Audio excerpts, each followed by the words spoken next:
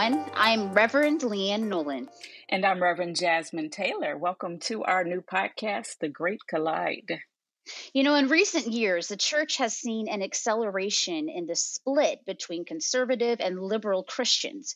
And nowhere was that more apparent than in 2016, when 81% of evangelical Christians voted for Donald Trump. We've created this podcast to explore the reasons why red and blue Christians believe what they do, and more importantly, how we can bridge the gap between faithful Christians who believe in the same God and the same Savior. So, Leanne, my first question for you, because I don't exactly know where you live. Where do you live? Sure. I am living in Nashville, Illinois. And I'd never really heard much of it before getting moved here through the United Methodist Church. So that's where I've been for about 2 years now. So what about you, Jasmin? I am in the south suburbs of Chicago. And I have pretty much been in the south suburbs or the south side of Chicago my entire life. My entire life. Very nice. And to clarify, Nashville is in southern Illinois. So we've got the top and bottom of the state here during our conversations and leading us through all of this. Jasmin, what about your upbringing? What was your childhood family like? I grew up in a home where both my mom and dad were married, and I have 3 sisters, one older sister, and I have a twin sister. And then I have a baby brother who's 12 years younger than me. 12 years younger than me. So that's grew up. And what about you? Where did you grow up? Well, I grew up also in southern Illinois, but in a different town closer to the St. Louis area. So it's called Lebanon. And I grew up, with mom and dad in the household who are still married. I have a sister who is 3 years older, but about 5 inches shorter. And she's, that was just wonderful. And so it was a good place to live because it sort of had that small town feel, but then also you could head on over the bridge and hang out in St. Louis, and you'll learn a lot about both worlds that way. I'm at the top of the state. You're at the bottom of the state. You're a small town, and I'm pretty much a big city girl. That's right. That's right. That's right. So this should be fun. We'll see what that all means for, oh gosh, so many things we'll be talking about. But to talk about your faith development a little bit and kind of how you got to where you are today. Very interesting journey. So I grew up going to church, family church. It was a south side of Chicago. And I always thought, very interestingly, I always thought that the church that I grew up in was a Baptist church. I don't know where I got that from or why, but I thought the church I grew up in was a Baptist church. And then one day I was sitting at a grocery store, and at the checkout counter, there was this lady in front of me. And I knew this lady was from my childhood church. So I asked her, "Did you go to Metropolitan Community Baptist Church?" And she looked at me and she was like, "No." Now I knew her, and I knew that I knew her from this church. And she looked at me and she said, "It's not a Baptist church. It's a community church." So I grew up in this community church with my family. My grandmother, again, the matriarch, was the one who made sure that we were in church every Sunday. And my father got in the car. We would pick my grandmother up and make it to church.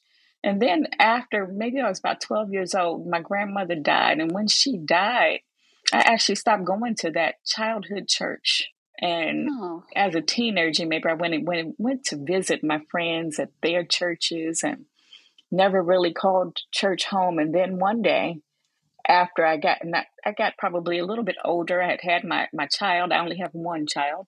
I had her. I was in the space in life where I needed to find a place to go for a church home.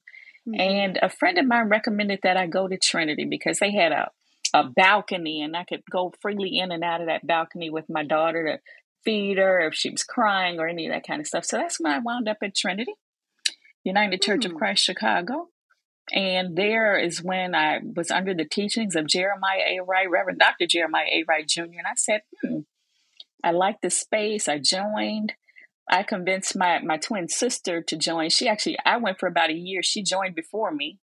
And she started the MIT program, which is a Ministers in Training program at Trinity. And Mm. I said, I want to do that too. So I went to Ministers in Training as well.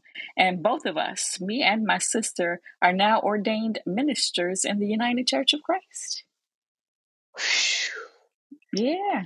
That's an awesome story. Yeah. Wow. So You are got to tell you, me I'm sure, yours. all right, all Mhm. right. So I'm sure everybody asked you this, but are you and your sister identical, or are you fraternal, or do I have any other options? I don't. That's No more options. I think okay. that's it. I mean, what you can say, what is it? What are the ones that are conjoined twins? Oh yeah. So there Yeah, is like another one. I guess there are other options. You're right. So we are medically identical, but if you ask most people, some say we look like sisters. A few people might think that we look just alike. Like again, we were at the same church for a while, and somebody would walk up to me and say, "I won't be at Bible study tonight." I'm like, that's my sister. But yeah, we've had a few instances like Oh. that. But yeah. Oh, Mhm. I love that. I mean, and as a gal who also has a sister, I mean, that's just it's so moving to be able to have your loved ones, such an integral part of your journey with all of this. So that's so neat. But as for me, I am what they call like a cradle Methodist. So I was born into a United Methodist household, and my dad was actually what they call a diaconal minister of Mhm. music at our church. I don't think that title even exists anymore, but he was the deacon of music, and that was why we went to the church we went to, which was in a neighboring town near Lebanon. And he was the guy there. So I got to know sort of the ins and outs of what church really looked like, probably a little too early in life, Mhm. but getting a feel for it that way. And my grandfather was also a United Methodist pastor. So we were heavily involved in the church, but largely too because of my dad's commitment to it, and so I really started to get more into my faith development probably when I was in high school and did mission trips and things like that. And I wanted to be in broadcasting. I knew that when I was in high school. I definitely wanted to do this. And so I went to college um, to be a broadcaster. And then I had a job as a promotion producer for a CBS affiliate studio. And that was wonderful. And then in the midst of all of it, I just felt this tugging, this yearning to do something more with people, to get sort of deeper into their lives. And anyway, it worked out that I not knowing a single thing of what I was doing, I called up a seminary that a friend of mine had gone to, and I thought, well, she's pretty normal, this place might be normal, I'll try it out. And it was Garrett Evangelical in Evanston. So yeah, left promotion stuff to do that. And most people thought I was a nun. They thought, please don't do it. Where are you going? Why? Um, Mhm. and anywho, so really it was even through seminary. I'd never even taken a theology course or a Bible class or anything like that before seminary. So I had my Wikipedia out the whole time as they're saying these things and names and um but that was really a time for me to be able to get deeper into my faith and to actually think about, why do I believe what I believe? And so that was, yeah, it was like this massive sort of confirmation when I was an older person. So anyway, that's where I'm at, and now I've been doing the pastor thing for like 10 years. And okay. As a woman in ministry in the Methodist Church, did you have any hurdles as a woman in ministry, or how does the Methodist Church, how have they handled women in ministry? Yeah, no, it's a good question, and I have found that it depends truly on the geography of the Mm-hmm. congregation. And so I am now in Southern Illinois, even more Southern than I was growing up. And this is kind of the area where women pastors are fewer and fewer, and they don't place as many females in this area. So Mm-hmm. it's been an issue with folks not coming to church anymore because I'm there, or people just coming to Sunday school. It's clear that they weren't comfortable with a female pastor, and I'm the first female pastor at my current church, actually. So they've had to kind of adjust to that. But yeah, as I get further north, it's not. Nobody raises an eyebrow when I say I'm a pastor, but you get down here, and they're kind of like, oh, okay. So anyway, it's still a struggle in 2023, which is ridiculous, but yeah. Well, thanks for sharing that Leanne, because I was kind of wondering. Right now, I'm a student at Memphis Theological Seminary, and I'm doing my doctorate of ministry in womanist preaching. But I'll say that Ooh. in the church that I grew up in, there was a woman preacher, and then in the church where I landed at Trinity, I always saw women in ministry. So I never quite realized that it was such a barrier to women in ministry until probably, I mean, a couple years ago. It hasn't been a long time, but I just realized now that women have a struggle when it comes to being pastors and senior pastors and leading churches because of our society. So I thank you for sharing that. So we'll delve into more probably what it means to be women in ministry. I look forward to probably doing a podcast with you about that at some Yes. point. Yeah. No, absolutely. Absolutely. So, Jasmine, talk a little bit now about where you are with your congregation. Have there been hardships? Has there been a wonderful moment? Kind of talk a little more about that. Very interesting that you ask me that question. Right now, at this point in my life, on December 9th, 2022, made the decision, or I made the decision before that, but December 9th, 2022 was actually my last day as an associate pastor to digital and media ministries at Trinity. Oh, wow. Okay. So I am still a member of the church. I did go back. The first time back was on this past Friday for a funeral at the church for one of our greats who passed away, Reverend Michael Jacobs, who was actually my mentor, and he Hmm. was over my ordination committee. But that was the first time that I had been back in the church. But not sure where God is leading me, but I needed to rest because I know that God has something else in store for me. And so I listened to God and I made the decision to rest for a little while when it comes to ministry. And one of my things that I think that I'll be working on soon, I'm not sure, is I'm working on my demon project. And I think that I will probably work on this idea of building a womanist church in an online space. Ooh, I like the sound of that. What does that look like? So that's what I'm really trying to figure out. But I got this group of women that I've done Bible studies with from across the nation, actually.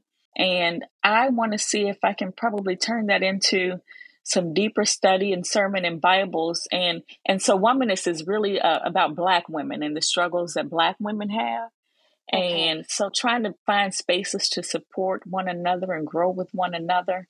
And so, like I said, I don't know what it looks like, but I am trusting God and I'm trying to follow and really see what that means. I have no idea what it means, but Yes. you all will be with me on the journey. How about that? Good. Good. Yeah. Wow. Well, what about, actually, I kind of wanted to back up a little bit to your family life, and want to throw some politics in there. What Yeah, I was waiting. I kind was of waiting on that. what what kind of political environment, let's say, did you grow up in? So I grew up in a very blue way, very democratic, so democratic, in fact, that my father in 1984, so before 1984, had me and my sisters and hitting the streets, getting petitions signed for him. In 1984, he actually was a delegate to the Democratic National Convention. And Wow. so he kind of led us into our life of politics, or even my community. But Democratic, liberal, that's me. Hmm. Tell me about you. What's your background? Well, I where I grew up, it's southernish Illinois, as I've said, but also it is near an Air Force base, and Mm-hmm. so it's a very conservative area. Our church was quite conservative, and my parents, I would say, I don't know how much they loved Reagan, but I feel like they were pretty red for a while. And Mm-hmm. truly, as my sister grew and I grew, and we met people and we experienced life, now they they are hardcore not red. Yeah, they're so we're quite blue now. As a pastor, I try to stay moderate with things Mm-hmm. if I Mm-hmm. can't, or at least appear that I am a moderate for things. But yeah, so it that was kind of interesting to witness. My sister and I just say, they're so cute when they grow up like that. That's so Mm-hmm. wonderful. Mm-hmm. So Mm-hmm. anyway, yeah. Yeah, so that's our climate. So I would be interested. It'll be interesting to see how we bring in the red and how we bridge that. Yes, Like it'll be interesting to see what happens and how we get to bridge this red and blue thing as faithful Christians. So that's it's right. going to be a task for us. That is for sure. But I feel like we can solve these problems. I mean, people have been trying to, but they haven't met us. So we'll see what we can come up with. Yeah, just gotta go back and talk about that thing that we talked about in the intro, that you mentioned, that in 2016, 81% of evangelical Christians voted for Donald Trump. That's going to be Whew. interesting to delve into a little bit more. Yeah, it is. Yes, it is. Hmm. So we're Illinois. We are a blue state. We've been blue for the past four elections. So we'll see 2008, 2012, 2016, You're right. You're right. And it's so funny because down here, down yonder, we would love to have the state represent more of, of the southern Right. thoughts, and it never works out that way. Interesting times with all of that for sure. So, So oh, go ahead. no, I was about to just correct myself, say last five elections. So 2018, 2008, 2012, 2016, 2020, and then 2022. Really? Yeah. Oh, So we'll well, see. We'll see. We'll see. We'll see. we'll see. While we're talking about Northern Illinois, and then different drummers, which is how we all got together. Let's talk about how did you get involved with the Great Collide with this podcast? So I would say we only got a few more minutes left, but I got a lot of stories to tell about that. I first got involved because I started coming to board meetings for the Greater Chicago Broadcast Ministries.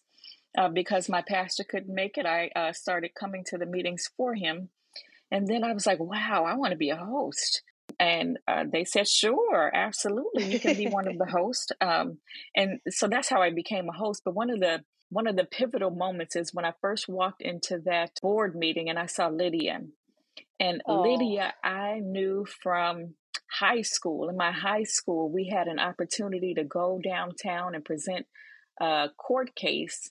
We were on a TV show called Cabbages and Kings that Lydia used to host. And so when I walked in the room, I was like, I know you. And she actually remembered me too. So it was like full circle. It was a moment that I could not probably have even dreamed of having, to come back and oh, see her in a space in a place where I grew a yes. lot in school and high school. So that Oh, was that's pretty cool for me. perfect. Yeah, Yeah. yeah. What a great Hmm. fit.